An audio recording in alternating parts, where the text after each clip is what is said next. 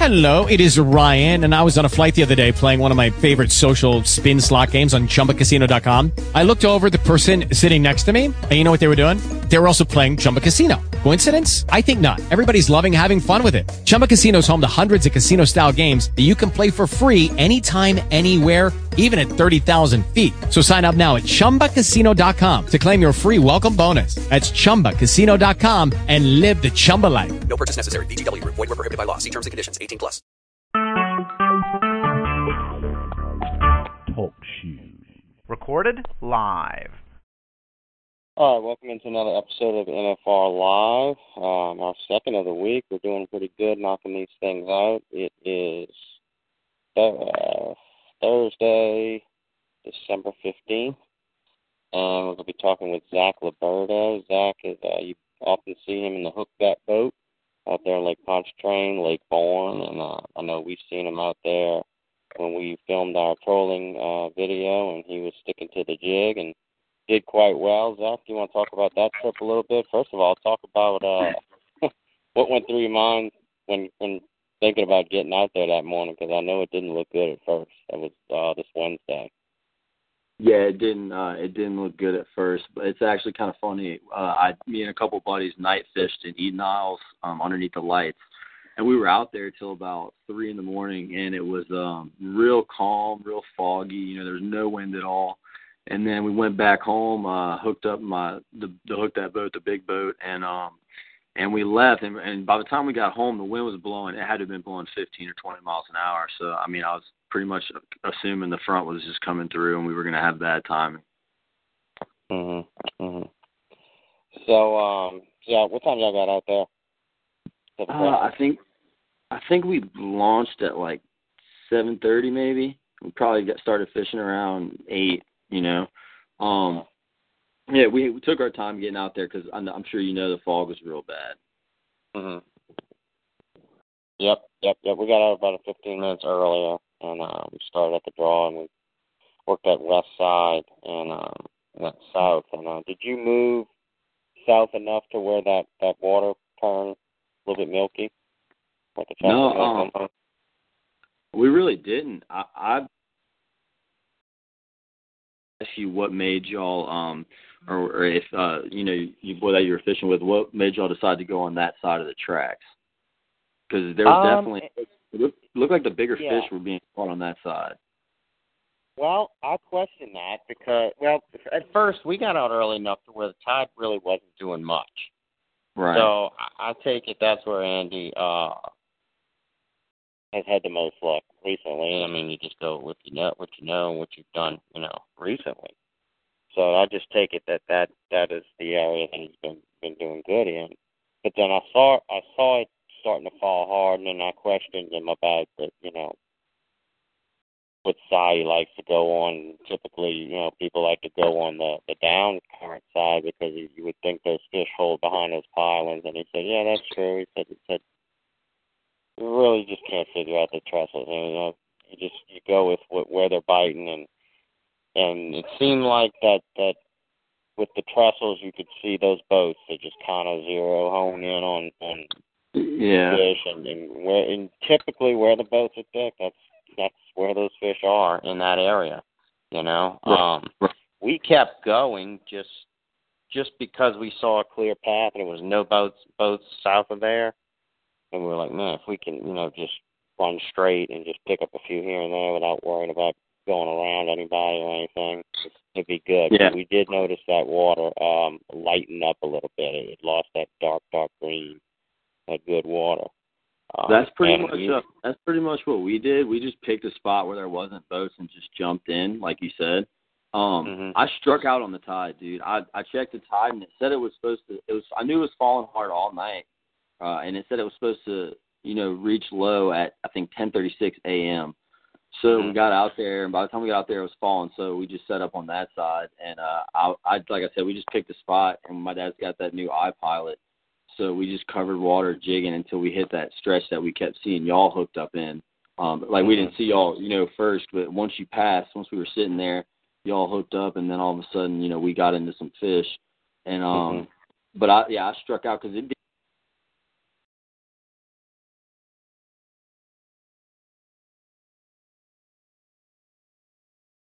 Oh, you there?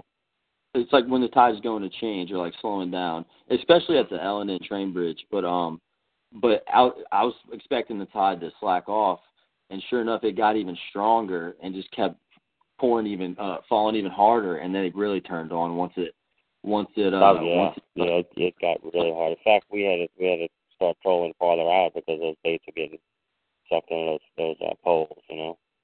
Right, and that's where the jigging with the baitcaster, being accurate with the baitcaster, came into play, because I was kind of sidearm casting all the way up underneath the trestles, because by the time my bait hit the bottom, it was all the way, almost back to the boat. Not quite that bad, but the fish were congregating literally on our side. So on every bridge piling, just like you would imagine, on the back side of it, out of the current, out of the slack, in the slack water, out of the tide. So I would throw that bait up underneath there and get it as far back as I could. And it was weird, the pattern I figured out, because we went a while without catching fish jigging regularly. But all of a sudden, for some reason, I decided to, when I was getting past, I knew my bait was getting past the pylon, I jigged it twice real hard, and then I just killed it and kind of let it sit for a second. And I guess the tide was kind of rolling it on the bottom, and boom, sure enough, I caught a fish. So we ran that pattern the whole rest of the day and kind of figured them out, and that's how they were biting it. You had to hop it twice and then let it sit for a couple seconds, and they would just be on it every time. Let it sit. Well, when you say let it sit, now in our heads you're thinking maybe it's just sitting still. But I tell you what size jig head you had on there? Well, I set my friends up, and this isn't in any way like trying to brag or anything, but I think out of the 40 fish we caught, I think I probably caught 34 of them. My dad did catch a few. One of my friends didn't catch any. But I put my friends with a half-ounce jig head, just, hoping they could get down, because they're not really experienced at jigging. But I always jig with a 3/8. I've never really jigged with anything other than a 3/8. I feel like if you let out enough line and keep that bow in your line, you can get it down there. Mhm. Well, that's what I'm saying. That might have been what you were experiencing. If that bait dropped down, and you were letting it sit, I could see it switching around, tailing around with that current is kind of pushing it the opposite way and just kind of pulling it along the bottom. Yeah, like doing its own motion, Right, it's like tumbling on the bottom, and the whole time I'm constantly maintaining good line contact. I don't have a bunch of slack in my line.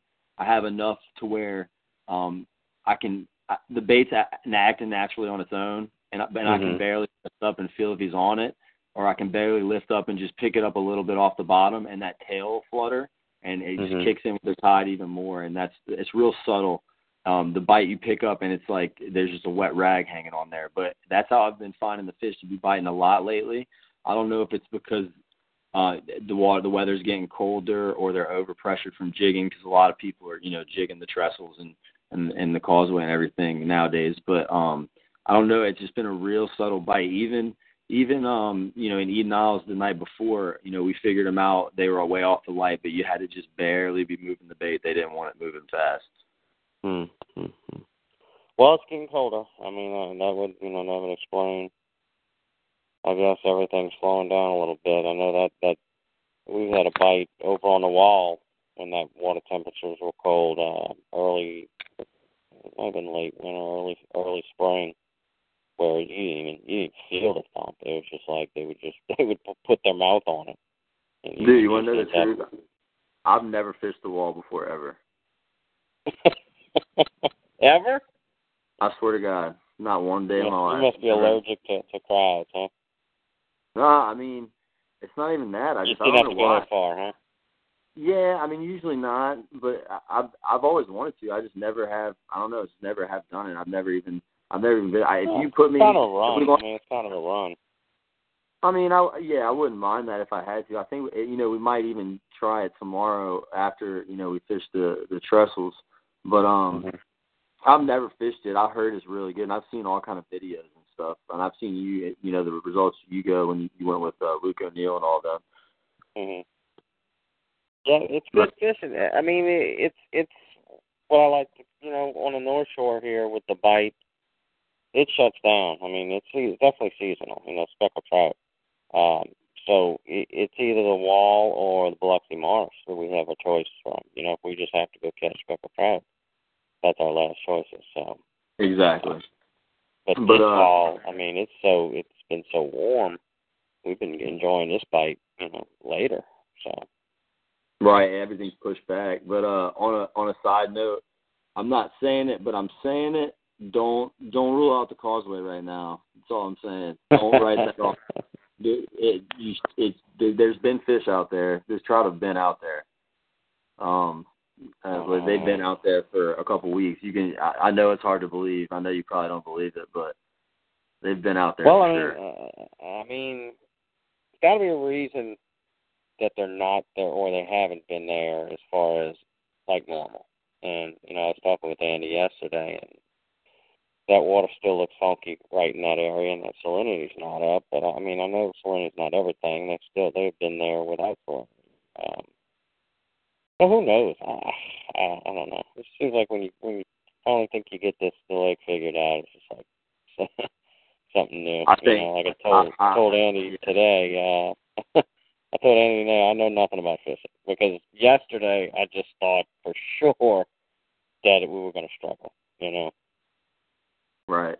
I don't know. I've been fishing the causeway for a long time, and I know how it kind of kicks off. And I think it's just started. They're just starting to get there. Like they show up overnight, and the water did kind of clean up a little bit. I don't know when the last time you've been across or looked at the map was, but it did kind of clean up on causeway. It's not clean, you know, compared to the trestles or what we were seeing, or even as salty.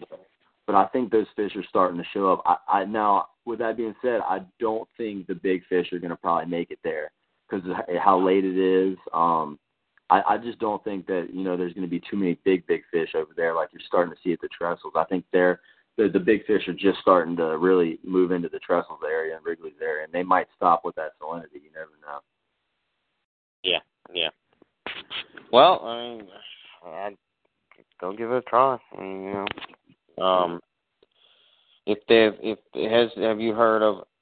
I heard a few reports of small, you know, one small speck or two small specks. So I mean, I don't know. Maybe they're just waiting for something to get right to get on that bridge, you know. That's my plan A tomorrow if it's not windy. So I'll be sure to send you some pictures to let you know. Looking forward to it, man. Let's talk jigging. I mean, because I know you're emphatic about it. Yeah, I think you're very cerebral with it. You think about it a lot. You try different things. I know fishing with you've helped me tremendously as far as that trip we made out to the Bayou Lacombe Reef by the pylon. I'm watching you bring, you know, 3/4 of my one in, and I'm like, what is he doing?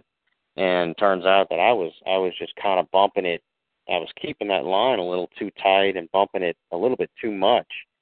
And you were just popping it once, twice, and just kind of letting it sit with a bow and a line to where you didn't really need to feel every little tap on there. You just kind of let them get on, and then when you do your natural pop, is like you would set the hook. And sure enough, I cast out, man, and I do that, and it's like, wow, right on. So jigging, I mean, they definitely wanted it a certain way at a different time, you know. So I know you can. I know you might not overthink it, but I know you think a lot about different techniques. You overthink it. I overthink it 100%, absolutely. But you're right. But I feel like you kind of have to, because I feel like one thing that people do wrong, and there's a bunch of people, you know, a bunch of videos explaining how to jig. I don't think there's any like set way. You see guys, the real good guys that jig, you know, slide out area. You got, you know, Chris Robert, Chaz Champagne, obviously with Matrix Shad.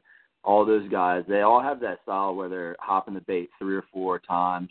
You know, you're maintaining good contact with your line on the way down, keeping a bow in it, and you know whenever your bait hits the bottom, your line's going to fall. And you're starting to kind of establish a rhythm, you know, when you're jigging, you know, how long it takes that bait to fall, just in case one does pick it up on the way down, and you might see it stop early, or if you have enough contact with your bait, with the line, but still keep the bow and allow it to fall, you know, naturally you'll feel the tink, and you set the hook and you're on them. But like you said, you do kind of hook some fish that you don't even know got the bait somehow, and it's on a jig. You just go to jig it, and they're on it. But most of them that day when I was with you, and I switched over to just kind of that wild pop, and then not keeping the line so tight, just letting it do its own thing, and then coming back with a pop. I mean, most of them I caught on the pop, Right. Yeah, that happens a lot, and it happened a lot the other day at the trestles. But the reason I think that those guys over there jig like that, I have my own, theory on it, is, they're fishing the trestles, and the trestles is obviously, really dictated by tide, and there's strong tide like you could see the other day when we were out there, like we were talking about. And they're hopping that bait 2 or 3 times and getting that bait up in the tide, and the tide's taking it, moving it 3 or 4 feet, and it's adding to the action. And also, those fish aren't going to be as stacked up on the pylons at the bridge, at the trestles, as they would be at the causeway because of that tide. Some days at the trestles you catch them 50 yards off the actual bridge. But so when I, kind of started jigging, I learned from my dad and my uncle. My uncle, really, to this day, just is unbelievable how good he is. But we really just hop the bait one time, one hard pop. So you're casting out, you're keeping that bow in your line, and just giving it a hard pop and just engaging the reel once, or maybe just lifting up on your rod tip a little bit just to get that same bow back. And you're just repeating that pattern over and over again. But lately it's been having to mix it up. Like there's no telling, what I'll try to try and get a bite. If you're struggling, hopping it twice, hopping it 3 times, dragging it like we said, swimming. There's some times where fishing the causeway, you have to literally get on side of the pylon and almost hold it with one arm and jig vertically straight up and down in the same spot. It's like just being able to try. I think people get stuck being too monotonous and fishing the same way. I think if you just mix something up and just try to experiment a little bit, especially with jigging, you never know how they're going to be wanting it that day. Yeah, and my biggest mistake is, I guess I'm more along the lines of bass fishing with a Texas rig worm, where I want to feel every moment of that bait so I can feel when that fish hits. But I think that does something to the presentation of the bait when you constantly have it tight. I really starting to like the idea of just frantically popping and just letting it do its own thing, and then just keep that bow, and you could see that tick sometimes. Yeah, definitely. And I've spent so many hours in my swimming pool, like just experimenting, with a major. People think I'm crazy probably, but just experimenting with different presentations of a major shad or of bait, and like you said, it's erratically popping it kind of, but it's controlled. And most of the time, I use this trilene. It's kind of high vis fluorocarbon. Most of the time, nonstop I'm washing the line, but most of the time I don't feel the bite. I see my line jump, or my line will fall short. It won't hit my bait won't hit the bottom, or they'll hit it on the way down. And I've actually, like I said yesterday, I caught the majority of the fish. The couple of the fish one of my friends caught, I kind of was glancing over and I saw his line jump and told him. But I think a lot of people they get bit and they don't know they get bit, and the fish is already spitted by the time they go to jig again or by the time they pick their bait up. I think it happens a lot. Yeah. I mean, how many different types of ways would you think there is to jigging? I mean, I know you named a few, but I'm just curious to hear some of the different things that you've tried that you've actually caught fish with. Like I said, it's always something different, something completely stupid too. At the causeway sometimes I'll be literally just reaching down. I'll jig 25 sets of poles and not get a bite, and I'll reach down to grab a sip of beer or fix the trolling motor, and I'm just dragging the bait on the bottom, like 10 feet behind the boat, and all of a sudden, boom. And like how they are in Lake Pontchartrain, you can pattern them. They pattern. Oh, definitely. Exact same. It's like that day at the trestles. I mean, it seemed like y'all kept doubling back, and y'all would catch a fish, every time y'all passed us. And we were catching them behind every set of pylons, on the down current side in the break in the current, just like where you would think they would be. But, I mean, mostly just dead sticking it sometimes is a good thing to mix up. Like I said, jigging it maybe once or twice and just letting it sit. The other thing, it would be just casting it, and you think it's crazy, literally not jigging it or moving it at all, just letting it just sit on the bottom, completely letting it sit, don't even move it, just let it fall. Then you got the more extreme. My favorite way is popping it once, like I'm sure you saw. But you can jig like Chaz and them do, the multiple pops, and they even actually palm the reel of the pole. It gives you a little bit better control and better feel whenever they do that. Yeah, I do that too. And I've started putting my my pointer finger underneath the line. Chris Robert was showing me how to do that. And sometimes you can actually feel the hit before, actually right when it happens, just that little tick. Right. Yeah, I do that too. I started palming the reel probably about 3 or 4 years ago. I used to not, but it definitely adds a little bit to it. And the big thing with jigging is, in my opinion, you have to do it with a bait caster. The way the eyes are, how the eyes are facing up, and you get a better feel with a bait caster. Not saying you can't jig with a spinning reel, but it's a lot harder to feel the bite, and it's a lot harder to control the cast, because there's a lot of times where you're on a boat, the boat's moving, I'm casting at the piling, I'm flipping in between the piling, and all of a sudden the wind's kind of blowing me away, and I've got to press my button and let a little more line out to keep a little more slack in it, to make sure I can feel it on the way down. Whereas with a spinning reel, you'd have to flip the bail, and it's just like a convenience thing. And the other big thing is fluorocarbon or monofilament, not braid. It makes a huge difference on the action. Yeah, I'm off braid. I've done that. Almost every hook set, my reel is ripped out of my hand because I palm it, and now I'm using my finger underneath the line. So I have 4 fingers that I'm palming the reel with, and that braid, it just I lose the reel. I lose with my grip on it. Right. Yeah, and with the fluorocarbon, you set the hook. I actually really think you get a better hook set. It doesn't sound true, but I think you get a better hook set with the fluorocarbon than with the braid as far as jigging goes. But you have a lot more forgiveness. So when you're palming the reel, like you said, I'm the same way. It does take away from, when you do hook a big fish, it takes away from being able to control that rod. Yeah. It's not like a spinning reel where you're grabbing the rod. You could just launch in on them and just haul them in. But it's like on that initial hook set, I don't know the strength in my hand with using one of my fingers underneath the line. So I'm lost 1 finger, so I'm down to 4 fingers. I just don't have, if it's a big enough trout, I'll lose control of that reel, and I'll have to double up and grab it again and reset. And you're jigging with one hand mostly. You're mostly jigging with one hand. So, that's already another aspect of it too. But with the fluorocarbon, when you do set the hook, I'll kind of just raise my rod tip a little bit higher after the hook set, and then I can just kind of slide my hand down and grip it like it's, like normally. And that way, you can fight the fish. But it's definitely the way to go, in my opinion, palming the reel, as far as you can feel the bites a lot better with, with your finger on the line. And I think you get a lot more natural of a feel whenever you're jigging, as far as the action of the bait goes. The way you can kind of manipulate that rod without being too aggressive with it. All right. Anybody else on the call here? Yeah, I'm in there, Keith.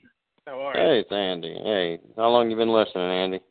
Just jumped in here a few minutes. Just got back in the house. So I've just been catching the tail end of this, what you guys are talking about with the jigging. Yeah, I'm trying not to look so retarded when I set the hook on a trout with when I'm palming the reel and fumbling around with it. So I'm trying to figure that out. Maybe Zach can help me. It's all good. How do you jig, Andy? You palm the reel? Well, I'm kind of the oddball man.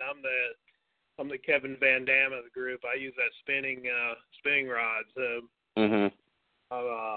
I'm a little bit different than that. And I use braid, but I put a good 2 foot, 2.5, 3 foot of mono or the fluorocarbon. I tip it off with that, and that's when we're jigging. That's kind of what we use. So Yeah, it's we're a little bit of the oddballs with that. Well, usually the older generation. I know. I wish I would have switched over to bait casting younger, so I'd have gotten used to it. I fished the spinning, up to maybe 17, 18 years old till I got my first bait casting. So that definitely has an effect on. Zach, how old were you when you got your first bait caster, Zach? Before I answer that, real quick on the spinning reel subject, I like the fluorocarbon leader though. I never really thought of that, but that way you're not losing the action on the bait. It's still getting the same action. But when I first started, I think I made up my mind at age 11 that I was going to just strictly fish with a bait caster, and I would cast in the pool in my backyard. I would go with my dad. I would probably backlash in the first 30 minutes and just ruin my my pole. And he'd make me sit there and watch him catch trout at the causeway. And then he'd feel bad for me and let me pick up his pole, and then I'd mess that one up. But at around 13 or 14, I really got kind of obsessed with it, just fishing in general. And I've been using one ever since. I can't use a spinning reel. It's just awkward to me, unless it's really windy or you're fishing with a cork. It's just kind of real awkward. I don't know. It's hard to explain.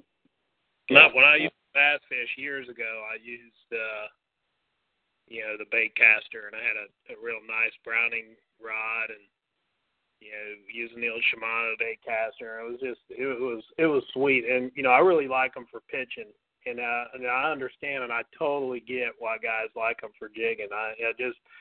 For me, I think it became mostly we use the spinning reel in so many different applications of fishing, and that's what we had. We did a lot of Carolina rigging, and we do the trolling. We just had so much that we just stayed with the spinning reels, and we started jigging. We just flipped everything over, threw on the leader. We just tie in with a blood knot. We don't use a barrel swivel or anything when we're jigging. We just tie a blood knot. It's just kind of. It's one of those things, like you said, he's been doing it since he was a kid. And, I wish I'd have switched over earlier. I really do. Those guys who use them, that's what they do, and it's hard to break away from what you know. And that's kind of with me going back to, going to that style. So. Yeah. All right, so you're jigging, it's similar to a drop shot pretty much versus in bass fishing. Is that accurate?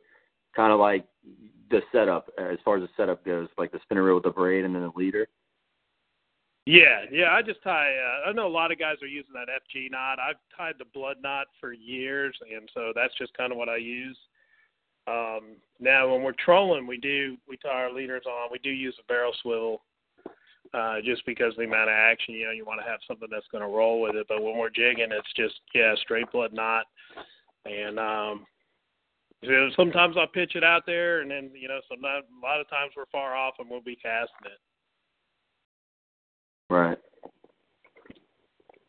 What, Andy, I don't know if you were listening, but we were talking, we saw the hook net boat over there, and that was Zach on the other side of the trestles, and they did pretty good jigging. They did. I always know, when I see the hooked at, and I don't know, I've seen those guys for years. That they're going to be on some fish, so I always feel pretty confident when we're close to them. So it was fun. It was fun to see them out there. It was good. It was good seeing you out there. I don't think we really met at the seminar. We'll definitely have to at the next one. But Keith, I didn't even know that was Keith. Whenever he was waving at me, I was like, "What's going on?" I was like, "This guy's got a GoPro." And then I realized it was him. But like I said, every time y'all passed by, y'all were hooked up or reeling in a big trout. It was pretty cool to watch, us catching them and then looking through the bridge and seeing y'all catch them at the same time. Yeah, that was a good deal. I've seen you guys over here in the Lacombe area, for a couple years now. I've fished those cuts over there quite a bit for reds, and you're done while fishing over there, and you guys will be running in and out. We've waved at each other. I don't think we've ever really formally met. But definitely have fished the same areas over there. Yeah, that's my favorite area, actually. Not other than the causeway, I kind of spend a lot of time in that area because I have Keith knows I have a mud boat, it's got a trolling motor on it. So if it's windy, maybe it's blowing out the east and that whole shoreline's calm, or if I'm just trying to go quick and convenient, I'll just launch my mud boat in Big Branch and then, run out there and fish those cuts. And they have a lot of fish in those cuts. I'll call a lot of trout in those cuts in the fall. They didn't go in there this year as far as I know, but we were catching hundreds of redfish that were like 15 inches or 14 inches. It was ridiculous. I don't know if you ever ran into those. I would say this end of the lake for redfish this year would be pretty tough to beat anyway. I mean, it was phenomenal, Ron. Phenomenal. And, I think there's still guys I hear that, they sneak out there once in a while. They're still picking one or two up every now and then, even in the mud and the silt out there. So, did you have you ever ran into the schools? I haven't on this side of the lake, but I've definitely, and I'll catch them. We'll catch them when they were schooling. We'd have those nights where we get maybe 5 to 10 fish, but nothing like what we saw in Slidell this year, where we had acres of redfish. Man, it was crazy. Right, they get like that between Goose Point and Green Point in the fall. Whenever usually we get a bunch of good weather, like a strong east wind, and it gets real salty and clean. We've ran into them out there. The big schools of it's so fun. That's probably the funnest time of your life. It's frantic, Everybody's rushing around. Andy, I still want to join you for try to troll those redfish. I want to see those poles slam down. I mean, that's got to beat up your rod. It's absolutely. Well, we go with a little heavier rod. We tried to get I tried to get my oldest. I said, hey man, let's just scale down a little bit and just see. And he's afraid that it's so violent when you're trolling them. That and you're rolling 5 to 7 knots, and when they slam that thing, I mean, that's the thing. Your momentum is carrying you. Plus, it's adding, just the natural weight of the fish hitting. I mean, it's got to be explosive. It is. It is really violent. It cracks me up, and it sounds like that rod's gonna break. But it's cool. I'm hoping. I'm hoping we can do some of that. Cutting into 17. We really experimented with it this year, and it was super cool. Do y'all catch them at the causeway trolling the redfish? We'll catch them trolling when we're trolling for trout. We've picked them up, but this year we did something completely different. We threw on these big silver spoons. They're really an offshore, like a king mackerel spoon. We were kind of looking for jacks, and actually my oldest he's the one who started. He just threw in at actually Green Point there the first time he tried it, and we're just running around just seeing. The jacks didn't really show up very good over here this year, but as soon as he threw in, he let out. He got hit by about a 22, 23-inch red, and he's like, "Holy smokes, man!" It ate it, and they were doing about 5 miles an hour. Threw out again, and same thing. He came back and told me, and I'm like, all right, I got to try it, So, I hooked it up over in Slidell, and sure enough, man, we got into it. It was unbelievable. Every hookup was in the mouth, and they ate the bait, even at 5 to 7 miles an hour. It was just crazy to me. Now here's a question: do you think you would have caught them if you had a smaller bait on? I'm sure that you stood a chance of it if you were fishing it different. I mean, you could be jigging in an area, and I guess if they were there, it's just like that trolling. We happened to roll by them, they saw the bait, they backed it. I mean, I guess it's just hard to say. It's just something. Just trying stuff outside of the normal box of what everybody does, I guess. And why not give it a shot? Sometimes you gouge your eyeballs out from boredom, and other times you're like, holy crap, it worked. And it was one of those things where it was like, you got to be kidding me. And I actually ran a couple of charters and brought a couple of those big rods in. When we'd be transiting to an area, I'd say, hey, let's just put these out. And we actually picked fish up on those charters doing that. It was crazy. All right, see, Fishmeister's here. George, you joining us?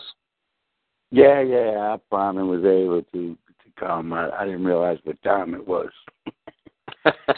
That's what happens when you get old. You get a little time.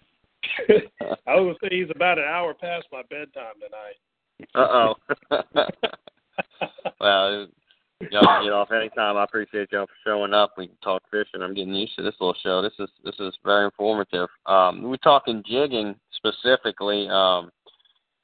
Zach was on the bite, jigging bite at the trestles, and Zach, what you said, go ahead and describe that for us, and we could see if Andy can diagnose that, just to see if that's typically how he fishes or what he's if I know he does. I know he fishes the causeway more than the trestles, and it could be a totally different bite on the causeway than the trestles. But still, all in all, it's speckled trout, and maybe he could figure something out as far as what you were doing. Right. Well, I'm like OCD when it comes to fishing trips. Like before, I'll check the tide like 100 times. The wind and everything. So I knew the tide was going to be falling, and like I said, I thought it was going to be falling until the thing I read said it was at low at 10:36, but I think I looked at the wrong one. So I was expecting it to slow down around 10:30, but we pulled up to the trestles, and on the down tide side, the east side of the trestles, towards the south shore. Started jigging, didn't get too many bites at first. We had a couple of fish. We caught 2 fish maybe, and then all of a sudden, I just decided to try something different. I mean, the tide was starting to pick up even more. I just kind of sidearm flung way up underneath the trestles on the other side, the side that y'all were on. And by the time my bait came down, I was pretty much right underneath. And they were on, if I can explain it, they were on the east side of the pylon, out of the current. So how it's coming through. They were sitting in the slack tide out of the current, right where they should have been, and just ambushing. But they weren't hitting it with you jigging it past there. I kind of had to get a sense of whenever I was near the pylon or getting close, and I would hop real fast, and then I would just kill it and just let it sit on the bottom almost for like 2 or 3 seconds. Sometimes it would take longer, and it would be just kind of tumbling with the tide, I guess. But the whole time I was just kind of keeping a little bit of a bow in my line to where I could feel them, and they would pick up on it, instantly. It was the same thing every time. And I didn't tell anybody in the boat for like 30 minutes. I just milked it. I finally looked at my dad. That's awesome. Gave him the hand motion, and I just jigged twice, and then I said stop. And then sure enough, the next cast he did it, and it was crazy to see how it's just weird how particular those fish are in Lake Pontchartrain and at the causeway and at the trestles. And Keith, exactly what he's describing is you don't know what the trigger's going to be, and it can be that he figured out that popping it and then letting it sit. He found out where the fish were sitting, how they were ambushing it. I mean, we experienced some similar stuff. At one time, we were at a complete stop, and we're reeling in line. All 3 of them are hit. Boom. Yeah. Yeah. And you don't mention know what that trigger. But he found that trigger, and he's on it. And sometimes when a guy gets quiet on the boat, you want to watch what he's doing. I tried to tell them they wouldn't listen to me. I eventually even came out and told them, I'm not even exaggerating or trying to brag. I swear I think I caught 95% of the fish. They just wouldn't listen to me. They would get impatient and just keep jigging it. I'm like, dude. It's hard to fish a jig. It's hard to fish when you just let it sit. I mean, we're not catfishing here. It's right. It's, I guess mentally you don't want to just let that bait sit there because I guess you figure nothing's going to hit it. But that current was strong enough with you were using a 3/8 that bait was moving on the bottom, and it's probably doing something that those fish aren't used to seeing out there. I'll tell you how deep I analyze it. It's pretty ridiculous, but I'm sitting there thinking okay, what I'm doing is, what am I replicating right now? I'm kind of imagining, they're feeding on pogies mostly. I'm kind of imagining making it look like a free meal for a fish as far as, it looks like a pogie that just got hit or was injured by another trout, and it just, I hop it twice and they see it, and all of a sudden just kill it on the bottom, and it's just tumbling in there. What wouldn't want to, if you had a steak just sitting right in front of you, you'd want to eat it. So, I mean, I think that's what I was thinking they were doing, was just kind of hanging on it after I did it. Yeah. That's the next Matrix shad color, steak. A1, call it A1 steak sauce.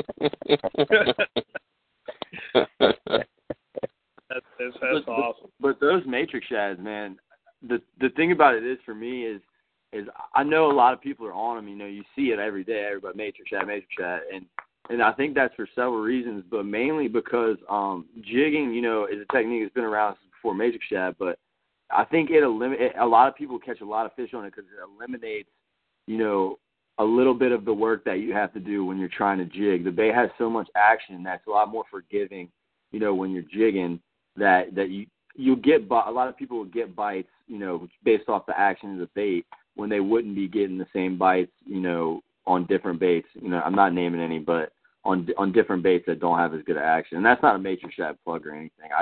I really do believe in them and they catch fish, and that's all I really use, either that or the shoe. The shoe's got its place too. Like you said, Keith, you really need something with a split tail sometimes that's got a little less action when they're real subtle. Yeah, those split tails, I think they work better, and then maybe it's all in my head, but I find they work a lot better when those trout work at shoreline and up into the bayous more. I don't know what it is about that, but I mean, I discovered that split tail fishing with Forrest Green, and he was using a little fluke with the split tail, and I was using the gunmetal slug, and he's just wearing me out. And then I caught a bass, I caught a flounder, I caught a redfish, and he's catching trout. I'm like, wait, there's something going on here. And sure enough, I ran the edge of a knife right down that tail, and man, I caught a trout right there. I was like, something that small, you know, just a split tail. I guess they were reading into it as that split tail meant a minnow, you know. Well, right. I did the same thing with that when Roger's son talked about splitting that tail with the knife, and I've seen a big difference in it. Isn't that amazing? Yeah, it did. It was funny as same can be. bait, but yeah, same bait. All you do is just hit it with a knife and split it. I still got all them ones you gave me. I use them, you know, and I cut them with the knife all the time. I mean, you gave me so many of them. Yeah, learn something every day. Very interesting. Now, I'll tell you another thing I've been using a lot of with the popping cork is I've been using that live target. Oh yeah. Instead of using shrimp, you know, when I take the charters out, you know, I put the live target in. Yeah, and I've been using them. They're expensive now. They're expensive. Those are pretty big. The last time I checked, those damn things were up near $4 or $5. Yeah, they're pretty steep. I think they go as high as 7 or 8. They look real good. They look real good. Do you ever have a problem with the hook running through though, or coming out the bait? Yeah, and I just keep sticking it further down toward the tail. Just keep redoing it, especially with the. I got a picture I didn't post it on the website of had some birds sitting on the water in Lake Pontchartrain, and I knew there was bait fish under it because they were sitting on the water, and I threw their live target there, and boom, you know, I caught a monster bull red on it, and it was a brand new one. And after that, it was had to redo the hook. But I kept using it, you know, it just keeps cutting it further and further back, especially if they just hit the tail and start pulling on it, you know. Right. You probably embedded weight in there. What's that? That's embedded weight in the live target. Hey, Keith, your connection's kind of breaking up there. I don't know if you're on a cell phone or you're. Well, I'm on a cell phone and I'm uploading the video we shot, so that might have something to do with it. Yeah. Okay, yeah. You want me to stop uploading the video? Yeah, I can hear you now. I can hear you now. All right. Can you hear me now? Yeah, because I couldn't tell who you were talking to. Well, we'll listen to the playback and see how bad it is. So I think you sound fine on mine. I don't know if it's the connection. You just sound like you're a little bit further away from the phone, maybe. Yeah, that's what it sounded like. He's like was on a mic and then was pulling away from a mic, like he walked away and was talking, like people do when they put the phone on the desk and walk away. No. You dancing over there, Keith, or what? No, man, I'm just multitasking over here. Yeah, he's dancing about that big trout he caught. Yeah. That was a nice one. I saw Chaz's, and I'm like, I can't imagine catching, something that big. I mean, I thought this was big, and it's like, wow. I just looking at that fish come up to the boat. I can't imagine something twice that big. Just, good. Man, I tell you, years ago out by the dope boat when it was there, when you use croakers, that's all you were catching. 3 to 5 pounds out. I mean, they were monsters. That and you use that green and white mirror lure. I mean, you'd kill them. Let's go biggest trout. What's everybody's biggest trout they've caught? Speaking of the subject. 8 pounds is my biggest. All right, I'm gonna hang up now.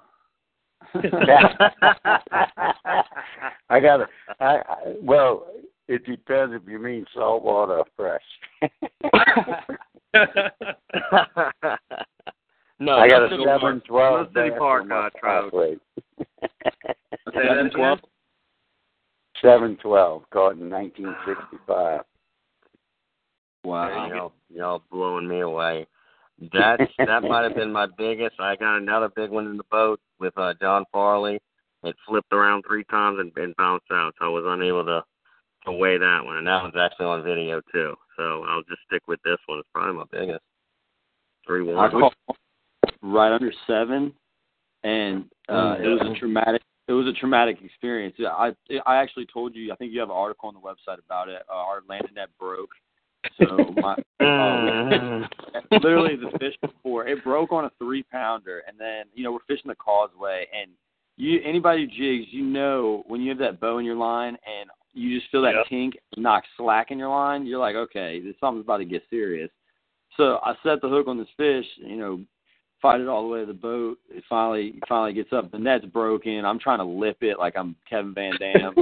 And it didn't work out too good, but I got it, and I put it in the boat, took a bunch of pictures, kind of felt on my line a little bit of abrasion, but, I mean, I just caught a 6-pound trout. I was, like, not paying attention, and I threw back out there on the next set of pilings, and I hooked one that I swear had to have been at least a pound bigger, and it broke me off at the boat. It kind of came up, head shook. I survived the whole head shaking, and it came up one last time, and it just booked a 90 U-turn down and just popped me off right next to the boat. Yeah, enough to show itself, and then I've heard of that a lot. Yeah, I'm glad. And then they stick it to you. I'm glad. It's better than not seeing it, though. Yeah. It is painful though. I still cry. I still cried tears of very similar, but we were trolling and we got him all the way up, and he's rolling within eyesight, and I'm literally screaming, "My God, it's a monster!" And it was the same type of thing, and he did enough just to show me, and it was almost like he just fell off. Oh man, I tell you what, I think I still ended up with cold sweats from that one.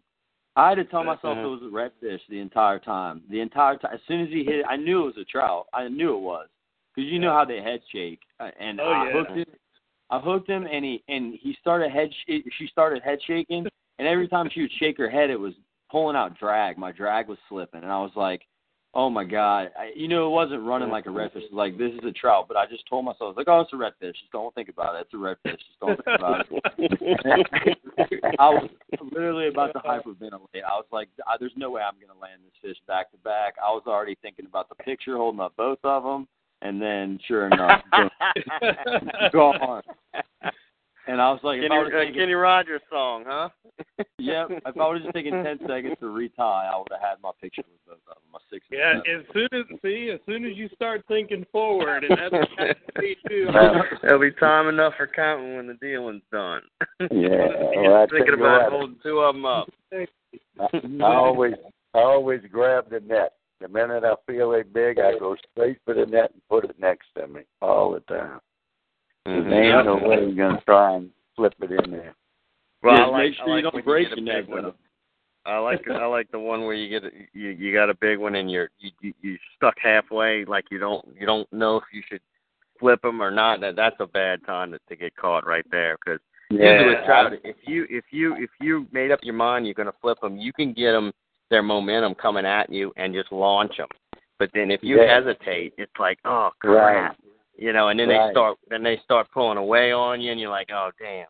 So I tell people all the time about that. I said, look, if you're going to flip them, you got to get them coming to the boat, and I mean, you got to make up your mind early, yeah. Oh, and I mean, they reel the leader all the way up into the eyes and everything. And I thought, oh, and then pick them up, and then they're dangling over the water. It's funny you mentioned that, though. It's funny you mentioned that, because back, you know how good the causeway and that, how for big trout it used to be, you know, 5, 6, 7 years ago, like before the spillway and stuff. But we would literally flip anything under 3 pounds, 3 or even sometimes bigger ones, because it's like you knew, you know, if you try to flip a 3-pounder and it gets off, there's a good chance that there's another one at the next pile in. So it's like you wouldn't even waste your time. But now it's like I'm netting all of them. I always net them. I don't never try and flip them big ones. The minute I see they're big, I got the net. Yeah, I get stupid. I'm young and dumb. Sometimes I try to flip it. I try to boat flip 8-pound redfish too, all the time, and it just break the pole. Most of the time it works out. I'm too worried about breaking the pole. Yeah, that's why I get them from Academy. You can bring them back and get one exchange for free. That's why all my poles come from Academy, because I break them. Academy's good with that. Either. I've been into Academy many times with an excuse ready, and I don't even need an excuse. I just, you know, put it right over. Sure they do it with shoes too. I didn't even get this rod from Academy, and I brought it back there. I'm pretty sure. They take anything. Well, they do it with shoes too. You might want to edit that. You can edit. Blackmail. Hey, it's all good. I'm not worried about it. I love it, man. That's awesome. I'm up there cleaning out the garage, trying to bargain for some rods at Academy. There you go, man. That's awesome. We're gonna close it out, guys. What let's leave with what's your thoughts on what are we gonna see here? It seems like this winter, these cold fronts have us thinking, well, maybe this is the end of the trestles, but these cold fronts are not sticking around. It seems like it's jumping up 8 to 10 degrees every day after a good whole cold front. Well, so, they talking I mean, about how long could it possibly, how long can the bite possibly go? Is it all about temperature? If we don't get any consistent, 4 or 5 good cold days to drive that water temperature steady down into, the mid-50s, how long can it go? Well, the thing is, they're not going to get lethargic is the problem. They're going to stay active and want to keep feeding this thing. Yeah. And they're not happens. They're not moving north. They're not going to the causeway, so they're stacked up there. And they are getting a great deal of pressure, but they're just not. I don't think they're moving. I know they're not moving to the causeway. So unless that water cleans up over there, who knows? It's going to be interesting. But I can tell you this: them white shrimp are most probably still packed up in Lake Pontchartrain too. So they haven't moved either. We haven't had a northwest push to really move them out of there yet. Yep. So, when they move, that's going to make a difference too. I think they just got to the causeway. I think, like we talked about it earlier, I think they just showed up. I'm not saying it. I don't want to say it because it wasn't me. It wasn't me that caught them there, but it was somebody that I'm very close to that I know is telling the truth, and I know, what he was doing. But it was different. It wasn't the same. Typical path. But I think they're just showing up. Well, I think you need to go over there, Zach, and fish that let us know. I had the same kind of report from a guy too, but he said that his were small, and looked like almost all males. Right. That's what I told Keith. They were all 12 to 14 inches, but no big trout, none of the big girls, and he caught a boatload. He got. I think he said he got like 35, and I trust this guy, but he said it was one spot, and there wasn't. He had to get right on top of them to get them. We must be talking to the same guy. Yeah, we might be. It sounds like sport. Yes. You want to say your guy's name on 3? On 3. Somebody's not going to say it. No, but I think it's only going to get better. Like everybody said, I don't think they're going to get lethargic. I think it's only going to get better if it stays warm and we don't get too much cold weather. Right. Well, it'll be interesting to see, and we're going to fish it for a while, and I guess time will tell us what's going to happen. If they're going to push, if they're going to stay, we'll see how long the bite lasts. It's been, it took them forever to show up, and when they showed up and it turned on, it's been phenomenal. I mean, that's all I can say. It's just been, it's been a great run. Yep.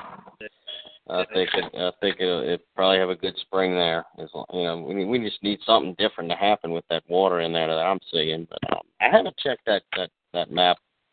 Don't check it. Don't check it. Don't check it. Don't bring anything up. Don't mention anything. You won't see any pictures from me. If I don't post this pictures tomorrow, it's because they're at the crossway. Because you caught them. Exactly. All right, fellas, we're going to end this right now. We're going to let Andy and Zach call the same person after. And see, But this will be on the website. I'll upload it tonight, and it'll be on the left side of the forum under NFR Live. And let's do this again, guys. I'm enjoying this. Yeah, really. It's fun, that's for sure. Appreciate it. All right, guys. So thanks, Zach. Thanks, George, and thanks, Andy. Let's do it again. Oh yeah, man. It was fun, and it's fun to see you guys out there, and everybody's having a good time, man. And that's the key. We're so blessed, and just remembering that. To me, that's everything. Yep. All right, fellas. All right, guys. Okay. All right. Hey guys, it is Ryan. I'm not sure if you know this about me, but I'm a bit of a fun fanatic when I can. I like to work, but I like fun too. It's a thing. And now the truth is out there. I can tell you about my favorite place to have fun. Chumba Casino. They have hundreds of social casino style games to choose from with new games released each week. You can play for free anytime, anywhere. And each day brings a new chance to collect daily bonuses. So join me in the fun. Sign up now at ChumbaCasino.com. No purchase necessary. VGW Group. Void where prohibited by law. See terms and conditions. 18+.